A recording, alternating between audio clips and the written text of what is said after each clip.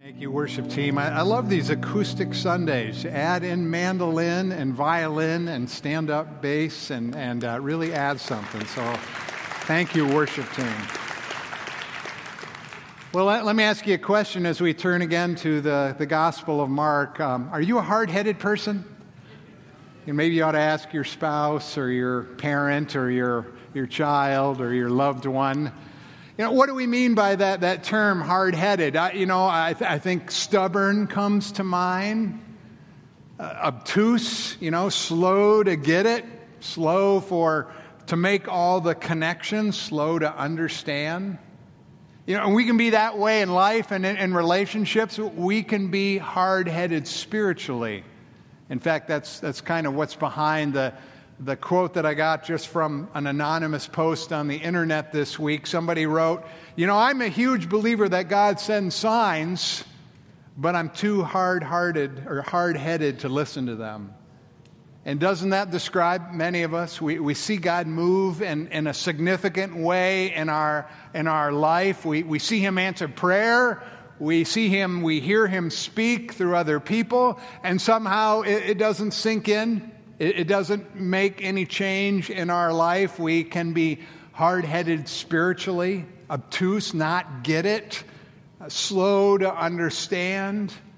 Well, that really, I think, is the idea that Mark is trying to convey of Jesus' disciples when he says at the end of our text today, we're in chapter 6, and we're going to look at verses 45 through 52, but I'll jump to the end here just a minute, because in verse 52, he says this about the disciples: they did not understand about the loaves because their hearts were hardened. So rather than hard-headed, he talks about hard-hearted. And again, this is referring back to what we spoke about last week, if you were here, or it's online if you weren't here, when Jesus, to a crowd of probably well more than 10,000 people, miraculously took 5 loaves of bread and 2 fish and multiplied them so that everybody was fed adequately to their fill.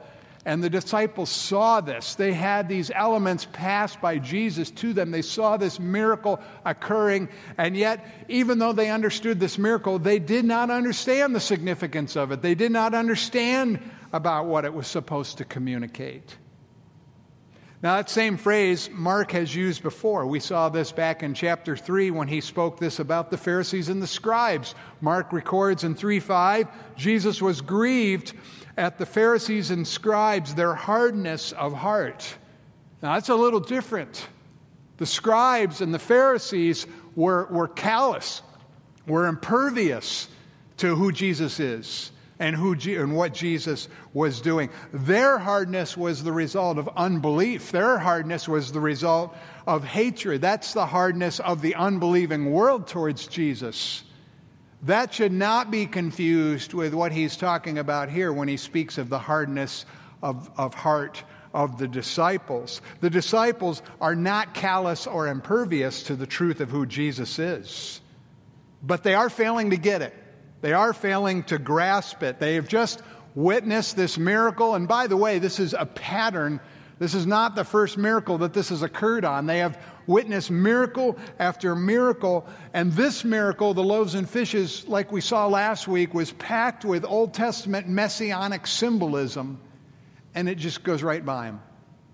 They're hard-headed and hard-hearted to what it really pointed to and to the implications for their life. Just like you and me.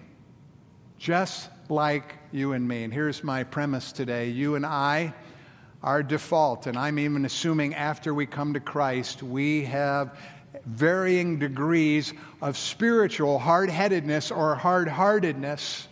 We have instance after instance in our life where God shows up in a significant way, where God speaks through somebody else to us, where we witness God moving in an incredible way, and a day later it's like we never heard it, never saw it, never experienced it. We are slow to understand. We are slow to get what God is doing in our lives through Jesus Christ and the implications then about what it means to follow Him in light of those those ways that God reveals himself. And so that really leads to my first point here, which I really think is something Mark is showing us over and over again through his gospel. And here it is. Faith is not an inevitable result about knowing about Jesus. A faith that is real. A faith that truly saves us. A faith that is alive. A faith that can move mountains. That is not simply the result of, at some point in your past, praying a prayer, accepting Jesus into your life. That kind of faith is not simply the result of being in church. That kind of faith is not simply the result of knowing the right church answers, the right, what we call in my family, the Sunday school answers. That kind of faith is not simply the result even of feeling something, of having some objective emotional experience in church or in some other spiritual setting. And case in point is these disciples. They were with Jesus.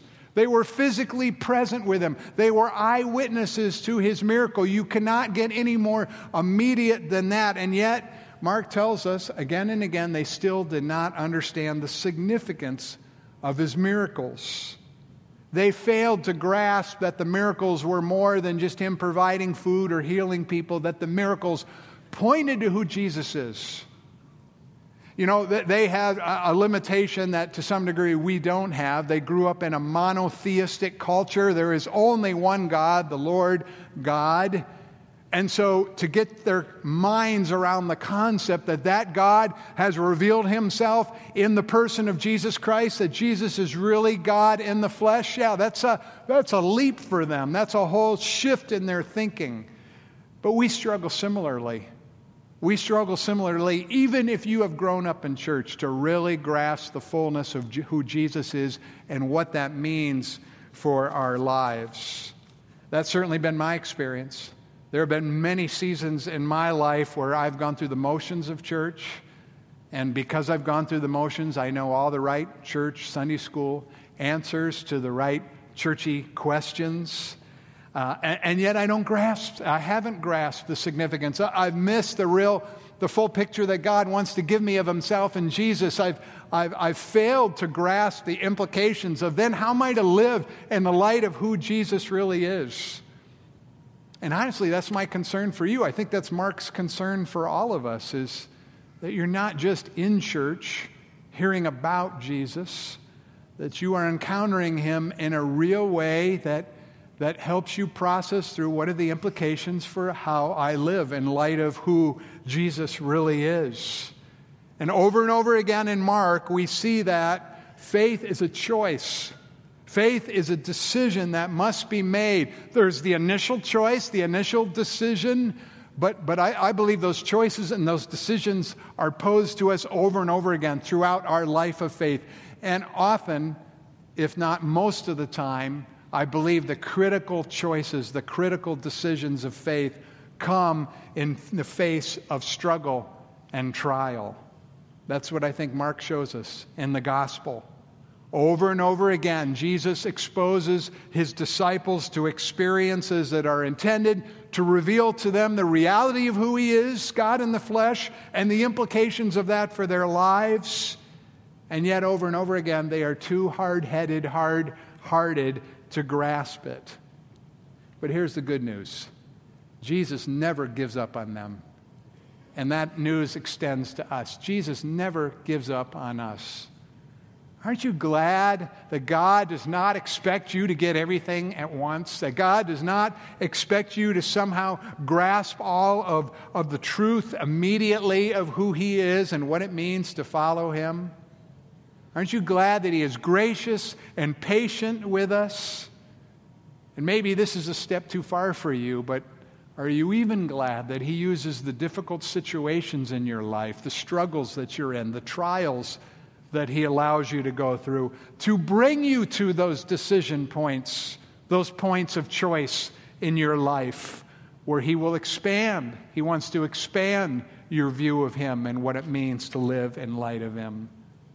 That's what he was doing in our account today, starting in verse 45. This account immediately follows the feeding of the 5,000. And we pick it up in verse 45. Immediately Jesus made his disciples get into the boat and go before him to the other side to Bethsaida while he dismissed the crowd.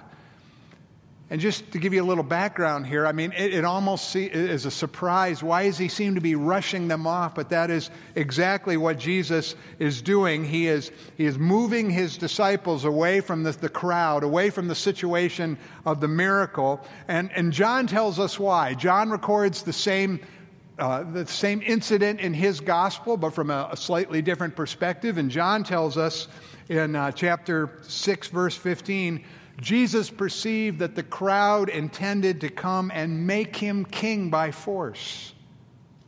You see, in that time in Israel, and particularly there in Galilee, the Jews being under the oppressive Roman rule that they were under, they were looking for a Messiah, but not the Messiah that the Old Testament envisioned. They were looking for a freedom fighter Messiah. They were looking for a figure who would rise up and lead a revolution against Rome. And whenever you had a large group like that, mass, like was at the feeding of the 5,000, there was that fervor in the crowd. And Jesus, I'm speculating here, but I think there's good reason to believe he knew his disciples had witnessed him actually miraculously multiply that food. The crowd may have not been aware of that, like we looked at that last week. They just knew they were being fed. And Jesus knew that if you left the disciples there and they're talking about what they've witnessed this man do, it's like adding fuel to that fire, stirring up their messianic hopes. And so he sends them off ahead, and he remains behind to pacify and dismiss the unruly crowd. And then we pick it up in verse 46. And after Jesus had taken leave of the crowd, he went up to the mountain to pray. Why? Well, here again, we see Jesus in the pattern that we see throughout his earthly ministry. Whenever he is under significant stress, whenever he's really at a place of a critical decision, think of the Garden of Gethsemane, he withdraws to a place of solitude to pray, to center himself upon what his Father's will is. A wonderful model for you and for me. Verse 47, and when evening came, the boat was out on the sea, and he was alone on the land. Now the timing is going to become important here in just another minute or two, but let me set up the timing here. So the feeding of the 5,000 was said to occur late in the day. Let's assume that's late afternoon. Here in verse 47, when evening came, that refers to nightfall. That is, the sun has gone down. It's just beginning to be dark. It's what you and I would think of as the beginning of the evening. It's not well into the night. It's, depending on the time the sun sets, around here right now it would be 6, 7 p.m.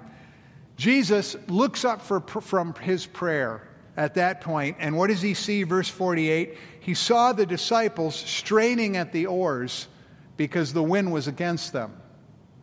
We've seen this before. We've seen the disciples out on a boat on the lake, the Sea of Galilee, and the wind whip up. And the realities of that were that the Sea of Galilee is about 700 feet below sea level. So what that does in terms of the weather, what that does because of the geography, is it makes the winds tend to rush down in there. You can get violent downdrafts and sudden windstorms, and that's what happened. They set out in the boat while everything was calm.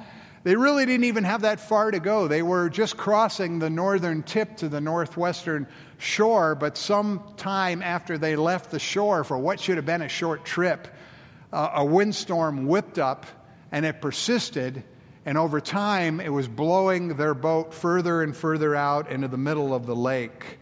And they were, now as Jesus looks up at the beginning of the evening, that's important, straining at the oars. They're trying unsuccessfully to row against the wind toward the northwestern shore. Now let me pause here. This storm was no surprise to Jesus. In fact, I'd go so far as to say Jesus intentionally set them out in the storm. And if you think with me of a storm really as a metaphor for the struggles that you are in, or you are facing, or you have just come out of, or the trials that you are in in the midst of. None of those storms, none of those trials, none of those struggles have come up unexpectedly. None of those trials or struggles that you are in, those storms are somehow, have caught Jesus, have caught God by surprise. Just as he sent his disciples into that storm, he sends you and me into the storm. He doesn't do it as punishment. He doesn't do it as judgment. He doesn't do it because he is a callous God. He actually does it in love.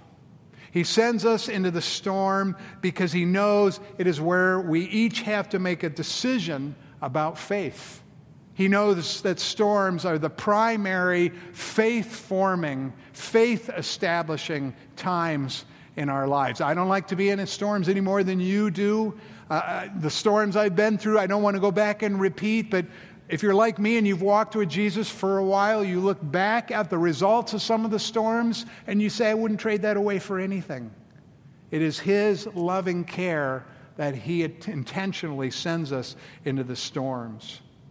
Then in verse 48, in the middle of the verse 48, and about the fourth watch of the night, 3 a.m. to 6 a.m., somewhere in that time period, it wasn't until about the fourth watch of the night that Jesus came to them walking on the sea. Now think about the timeline of this.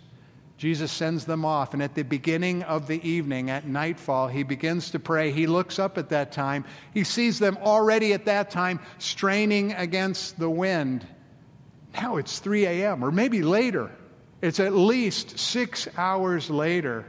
And he looks up again, and they are still straining. Why did he wait so long? Why did he not come when he first saw them at nightfall straining against the wind? I like what David McKenna says, and this is speculation, but I would tend to agree because this resonates with what he does in my life and probably your life. David McKenna says, perhaps when Jesus first sees them at nightfall, he sees they're frustrated, but they're not desperate yet. He sees their men, experienced fishermen, who this is hard, but we just need to muscle through this. We can get there. We just need to work harder. We can get there by our own efforts. They still think they can make it on their own at nightfall. But now, during the third watch, 3 a.m., the fourth watch, 3 a.m. or later, 6 hours or more later, their strength is gone, and their nerves are shot, and their minds are filled with fear. Now they're ready to see him. Now they're ready for him to come to them. Is that your experience? That's my experience. I go into a storm, I go into a trial or a struggle, and I look to my resources that I can bring to getting through that storm. I look to maybe in some cases physical strength, maybe mental, intellectual strength, emotional strength. Maybe it's financial resources. Maybe it's my circle of family that supports me or friends. And I have a place for Jesus in that, but it's kind of on the outer periphery of what I think I need to get through that storm. And then well into the storm. Some of you, maybe it's days into the storm. Some of you, maybe it's weeks. Maybe some of you, it is months into the storm. You exhaust all that, like these men had become exhausted. And your physical strength is shot. And your emotional strength is drained. You are near despair. And if finances are an issue, they're drained or they're running out. And your friendship circle and your family circle, they're exhausted too. Think about what happens when you go through a medical trial that is long and persistent and draining, the effect that has not only on you, but on your loved ones around you. And you get to the place where finally you reach your limits and you say, I've got no more that I can bring to this. I can't get myself through the storm. And that's when we're ready. That's when we're ready to finally see Jesus show up. That's really the point here. Often we are not ready to see Christ in the midst of our storms until we've reached our limits, until we've come to an end of ourselves. So a little bit of speculation involved here, but this is not Jesus callously waiting, wanting more time by himself. This is Jesus waiting until he knew they were finally ready to perceive him. Now here's the strange thing. When he does come, physically walking over the waves, notice what the end of verse 48 tells us. He walked across the lake towards the boat, and as he did so, he meant to pass by them. Pass by. I think of the word bypass.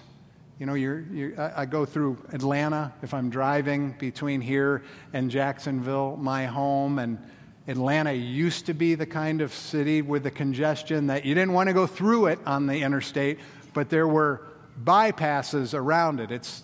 They're as congested these days as the going straight through Atlanta. But you know what a bypass is. You're coming up on a major metropolitan area. You don't want to deal with the congestion. And so you find that the map says, oh, there's a bypass. I can go around it. I don't have to go through it. I don't have to deal with it. Is that what Jesus was doing? Was Jesus wanting to bypass them? I don't want to come to you directly. I want to maintain a distance from you. Is that what he is doing? No, that is not the meaning of the word. And yet this word that he meant to pass by them was very intentionally chosen by Mark. Mark wants, actually the Holy Spirit working through Mark, wants to communicate to you and to me, as well as to the disciples, something significant about Jesus.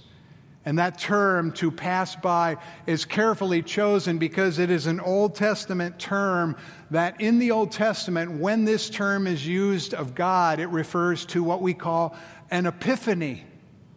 What is an epiphany? It is God who is not seen, Almighty God who is not seen, making himself temporarily able to be seen by a person or by a group of people. And in many of the epiphanies, the instances of epiphany in the Old Testament, this term is used. God passing by them. Let me give you some examples. Exodus 33 and 34.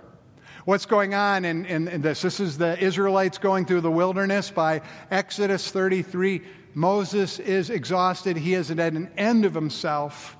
The people, the Israelites, they have rebelled against God. They have rebelled against him.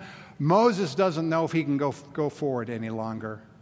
And what he asks to get him through is, God, show me your glory. We sang that earlier. Show me your glory, God. I need to see your glory. I need that to give me strength if you want me to keep leading your people.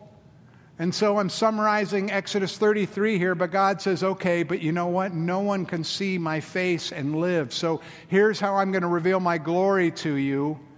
You're going to go up on Mount Sinai, and there is a place where there's a cleft in the rock. Maybe it was a cave or a partial cave, and you're going to hide in the cleft of the rock. I'm going to come by you. I'm going to pass by you, but I'm going to do so in a way where my back is turned to you, so all you see is my back. And we read of that in Exodus 34, verse 6.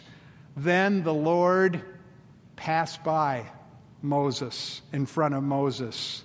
And in doing so, he reveals himself. He proclaims, the Lord God, compassionate and gracious, slow to anger and abounding in loving kindness and faithfulness. What is God doing? God is revealing himself. God is revealing what he is like to Moses in an epiphany of passing by him. Okay, that's not just a chance coincidence. Let me give you another one. Now on Mount Horeb, a little later in the history of Israel, we see this when the prophet Elijah is at a similar low place, and he is exhausted and he is spent and he doesn't know if he can go on, and he needs to see the glory of God in some way. And so the Lord says to Elijah in 1 Kings 19:11, go out and stand on the mountain, Mount Horeb, in the presence of the Lord, for the Lord is about to pass by. And you continue to read that story, and that same term is used. Behold, the Lord passed by Elijah in the form of a terrible wind, and then an earthquake, and then a fire, and finally in the sound of a low whisper. One more. There's many I could share with you, but one more this morning. We see it in Job 9:11. And we see it kind of almost in its negative. Here, Job, in the midst of his suffering, is longing to experience the glory of God. But God, for reasons that Job doesn't understand at that point, is withholding his immediate awareness of his presence. But Job says, "Behold, the Lord passes by me, and I see him not. He moves on, but I do not perceive him." Mark is deliberately reaching back and borrowing that language of epiphany, of God making himself real to us. And Mark probably, I think, was even thinking in that passage in Job as he records in verse 48 how Jesus came to them walking on the sea. Because just a couple verses earlier in Job 9:8, that's almost exactly the same wording that Job uses to describe God as the one who alone stretches out the heavens and treads on the waves of the sea. Again, no accident here. Jesus meant to pass by them, not because he was trying to avoid them, not because he was trying to stay out of their clear vision, but so that they would see him pass by, giving them an Old Testament picture of his true identity, an epiphany of God in the flesh, in his form, giving him that epiphany as he walked on the sea. Now, did the disciples understand this Old Testament symbolism? They were closer to the Old Testament than we are, They should have gotten it. Did they get it? Did this epiphany comfort them? Well, we read in verse 49 about their hard-heartedness. When they saw him walking on the sea, they thought it was a ghost.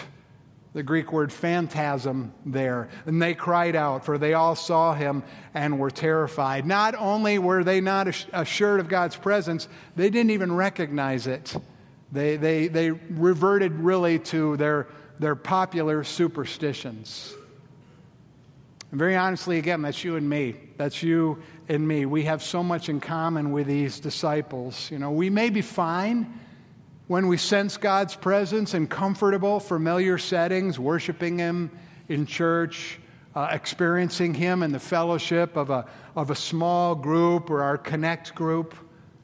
But how different it is in the middle of the night of our storms, of trials and struggles, when we are lonely, when we are at an end of ourselves, when we are hurting, when we are near despair, where we don't sense Christ's presence in familiar and comfortable ways. But it is exactly these kinds of experiences that God uses, that he intends to take us beyond our anxiety, beyond our fear, and give us an even more real glimpse of Christ than we would have taken, or than we would have gotten if we'd never gone into the storm. That's what he's doing here with the disciples. That's what he does in my life and your life. Verse 50, middle of verse 50. But immediately Jesus spoke to them and he said, "Take heart, it is I. Do not be afraid." And even in what Jesus says to them, he gives them another clue about his divine identity. It is I. Again, Mark reaches back into the Old Testament as the Holy Spirit has inspired all of this. And that is essentially God's language of self-revelation that we see. Well, we see it back at the burning bush in Exodus 3, verse 14, when from the burning bush, God says to Moses, "I am who I am. It is I. I am who I am." This is what you are to say to the Israelites. I am. It is I who has sent you. It is that same language of self-identification. So do you see what is happening here? Jesus walks on the waves like the God who treads on the waves of the sea.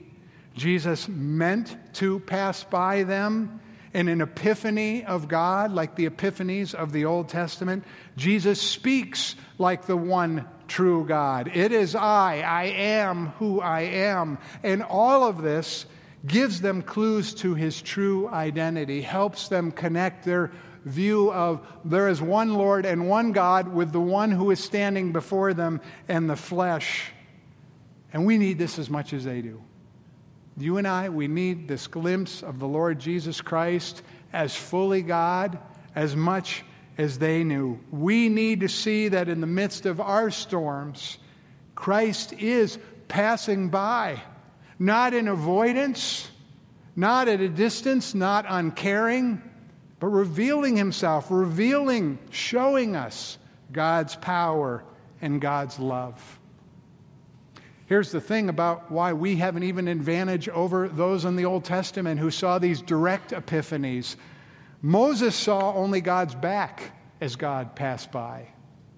Elijah only saw the whirlwind and the earthquake and the fire as God passed by. But in the midst of our storms, in the midst of our trials and our struggles, we see God pass by in the face of his Son, Jesus Christ. We have the fullest picture. We have the fullest revelation, the fullest epiphany. And Christ does far more than just rescuing us out of the storm as he passes by. He rescues us and he saves us from our bondage to Satan and sin. It is the ultimate deliverance, the ultimate rescue. Well, then in verse 51, Jesus got into the boat with them and the wind ceased.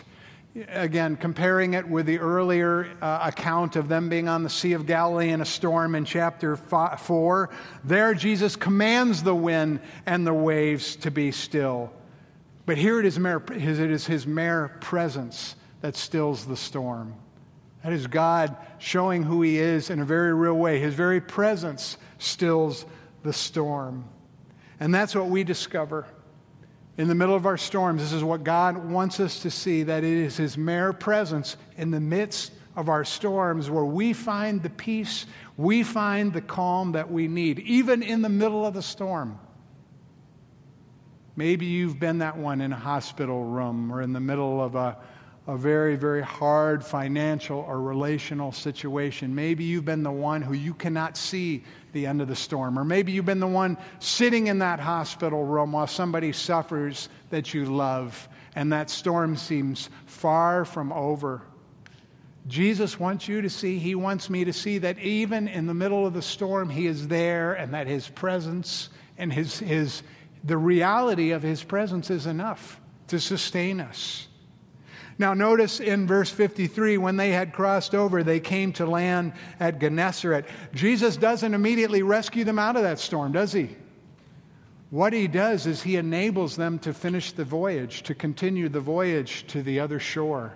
His presence enables them to finish the voyage. And that applies to the storms that you're in and the storms that I am in, that even when he doesn't rescue us right away out of the storm, he enables us to continue the voyage. We tend to think of the voyage as getting out of the immediate circumstances, as being physically healed, as having our financial problem addressed, as having this relation healed. But he has a much bigger view. He can and he does do that at times. He still heals. He still provides. He still mends relationships. But ultimately, the reason that Jesus died to save you from sin, the reason that Jesus rose again to give you new life, was for you to live forever with him in heaven. And this life, it's just a voyage. Whether you're in that hospital room and that voyage is completed with your death because of those medical complications, or you are allowed to live a very long life, it's just the voyage. And Jesus' presence enables you, however little time or much time you have left, his presence is ultimately about enabling you to finish the voyage that he will carry you through.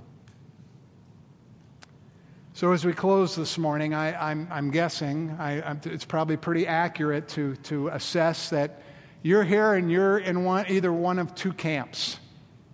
You're here this morning maybe and you're in the middle of a storm. And the struggle, the trial that you're in, that's a good word for it, storm. Or you're here this morning and you're not immediately in the storm, but somebody you love, somebody you care for is in the middle of a storm. We can pray for healing. We can pray for provision. We can pray for mending, and we should, and God answers those prayers in accordance with His will. But let me offer you one additional way, maybe even more powerful way, that you can pray for yourself in the middle of the storm or somebody you love in the middle of the storm this morning. And it's this: ask God to use this storm to reveal His face to you or to the one you love, to reveal His face to you in the face of Jesus Christ in a new and deeper way. Ask God to use that storm to reveal Christ to you and to those that you love in a way that you would never experience if you did not go through that storm. I want to offer that to you this morning, even as we close. There will be some people up front. There will be people in the back in a slightly more private area back there. They would love to pray with you about your storm. They don't need to know details. You can reveal as little or as much as you want. They will pray with you confidentially. They will pray for healing. They will pray for provision. They will pray for mending of relationships. They will pray, probably even most importantly, that in the middle of your storm, that God's presence would become real to you in a way you would never have experienced had He not taken you into this storm. Let's pray. Lord Jesus, once again, we are amazed by who you are.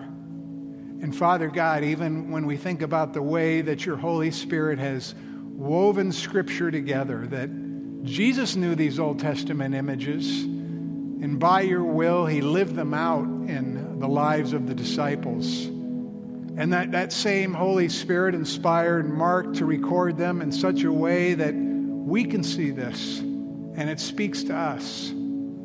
I pray, Lord, that through these images, we would see Jesus as a result of encountering your word here this morning in an even more real way. I pray for my brothers and sisters here this morning who are in the midst of storms. I pray for those who are heavy with watching others that they love go through these storms. We pray for your work of healing. We pray for your work of provision. We pray for your work of mending. Ultimately, we pray that they would see you passing by. They would see you as the God you are, bringing peace, bringing calm, enabling them to continue the voyage, to see you in the middle of the storm. Amen.